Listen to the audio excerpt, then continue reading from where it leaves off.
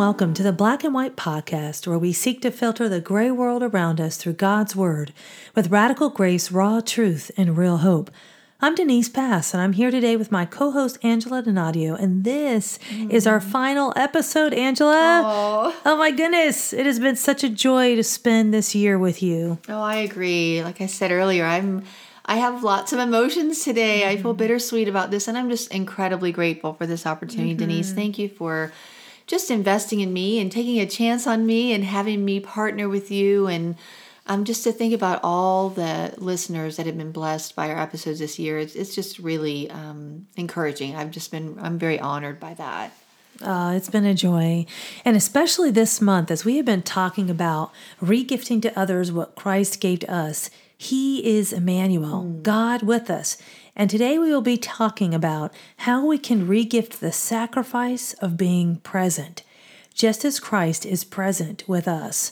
The scriptures for this episode are taken from Psalm 113, verses 4 through 6. The Lord is high above all nations. His glory is above the heavens. Who is like the Lord our God? Who is enthroned on high, who humbles himself to behold the things that are in heaven and in the earth. And also in Isaiah 57:15, for thus says the one who is high and lifted up, who inhabits eternity, whose name is holy. I dwell in the high and holy place, and also with him who is of a contrite and lowly spirit, to revive the spirit of the lowly and to revive the heart of the contrite. Our God is near. His presence is a sacrifice. He was willing to leave heaven just to be present with us. There is no greater gift than his presence and salvation. I love those verses. Christ did not think of us as being, too lowly for him to hang out with. Sometimes we can form cliques down here, but Christ loves all of us. He is near to all who will draw near to him. Yes. So when I think about regifting the gift of being present with others, this one has a lot of components to it. First off, as you said, he's willing to be present with anyone who asks. But this is me and my corny sense of humor here. I know, but we're not omnipresent like Jesus. We can't pull that one off. And it would be a bit creepy if we tried to be in someone's business 24/7.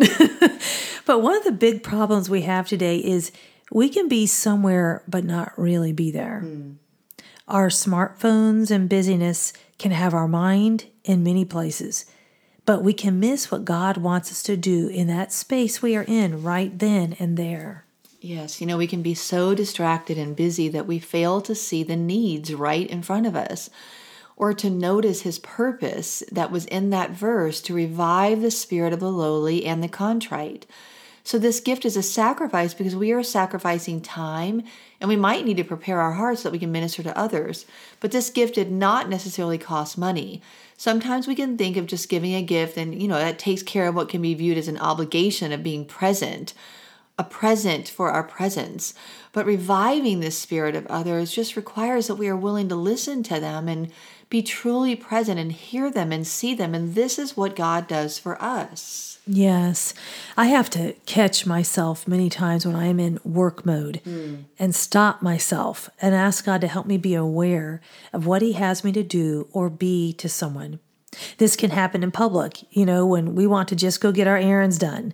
But God might have divine encounters he wants us to pursue while we go about our business that can have an eternal consequence that we don't want to miss. I love in the verse from Isaiah how it says that God inhabits eternity. His view is so different than ours. He sees the complete picture, and we often inhabit the hurry. So being present is probably one of the hardest gifts, at least for me, to regift. We have to train ourselves to be attentive to the needs around us afresh and ask our great God, who inhabits eternity and who is holy, what he has for us to do or be for someone in that moment. I just really love that, especially that idea of too often we are inhabiting the hurry and not the presence. The scripture from Psalm says he humbles himself, so he knew we could not come to him to be in his presence, so he drew near first. And now we can draw near to him because he dwells here. He dwells within us, and our presence with others cannot be conditional on only what we want or how we want to be present.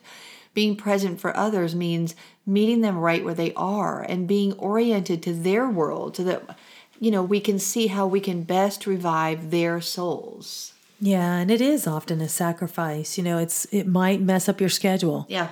I had a couple weeks ago, I wanted to bring a meal to someone. I didn't know the person, but I want to bless and serve people in our congregation. And it was one of those crazy days. I'm thinking, Yeah, I can't hardly do not this. today. But, you walk in and she's weeping. And you realize this is what I'm supposed to be doing. Yeah. You know what I mean? Yeah. But we can just get so wrapped up in our busy schedules. And this presence that we are regifting is not just ourselves. We're sharing the presence of God, sharing what He has revealed to us, and being the hands and feet of Jesus. Not that people will say that we are so wonderful, but so that we will long to be in His presence. So when we go and maybe share a meal, or when we go and we just listen to someone's needs, we're bringing the presence of God to them. I love that. And God knows what people need.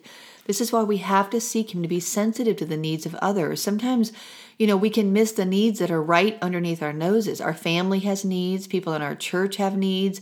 Our neighbors have needs. There's so many needs. But we can't fully meet others' needs. But we can be led by God to meet the needs of others that He shows us. And Denise, sometimes I felt overwhelmed when I see need, especially in my trips to Africa. And we just get almost paralyzed by that. And we get compassion fatigue or fear that, I can't meet all that. So we don't do anything. And we can't meet every need, but we can meet the needs that God tells us to meet. Yes.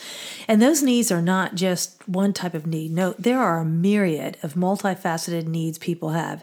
It might just be going out for coffee and being there for someone, or bringing a meal to someone who has not been feeling well and encouraging them. And it could be just a gift of fellowship.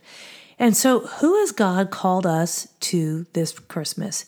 It might be someone in our normal circle, and it might be a stranger, but we can ask God. So who are you going to re-gift the presence of God to? He will reveal how we can re-gift the gift of His presence, and to whom. And it might just not be alone that you demonstrate being present. Matthew 18:20 says that for where there are 2 or 3 have gathered in my name, I am there in their midst. Sometimes we can have people join a group we're in and minister to them together.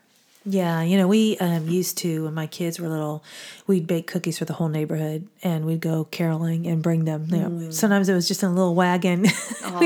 My kids would bring their little violins or I love that. whatever instrument. But sometimes I thought maybe people are thinking this is like a curse. You're like, go there and No, I'm sure they're not. I'm teasing. But it was, what could we do to demonstrate love? And so it might be something simple like that, or it might just be a phone call. Who knows? God will reveal that to you. And I think in a group, there can be a special dynamic. Sometimes a group can minister in special ways that one person cannot, or vice versa. And when I think about my husband and I traveling to Guatemala last September and being able to meet one of our sponsored little girls, being present with her, just to play with her, talk with her through a translator, and bring her gifts. The gift of our presence and her presence was incredible.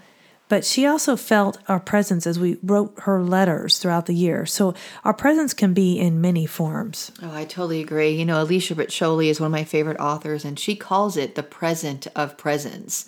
So it really is a present that we can give. Maybe at the holidays, put your phone down, or just make an intentional effort to give a gift of presence.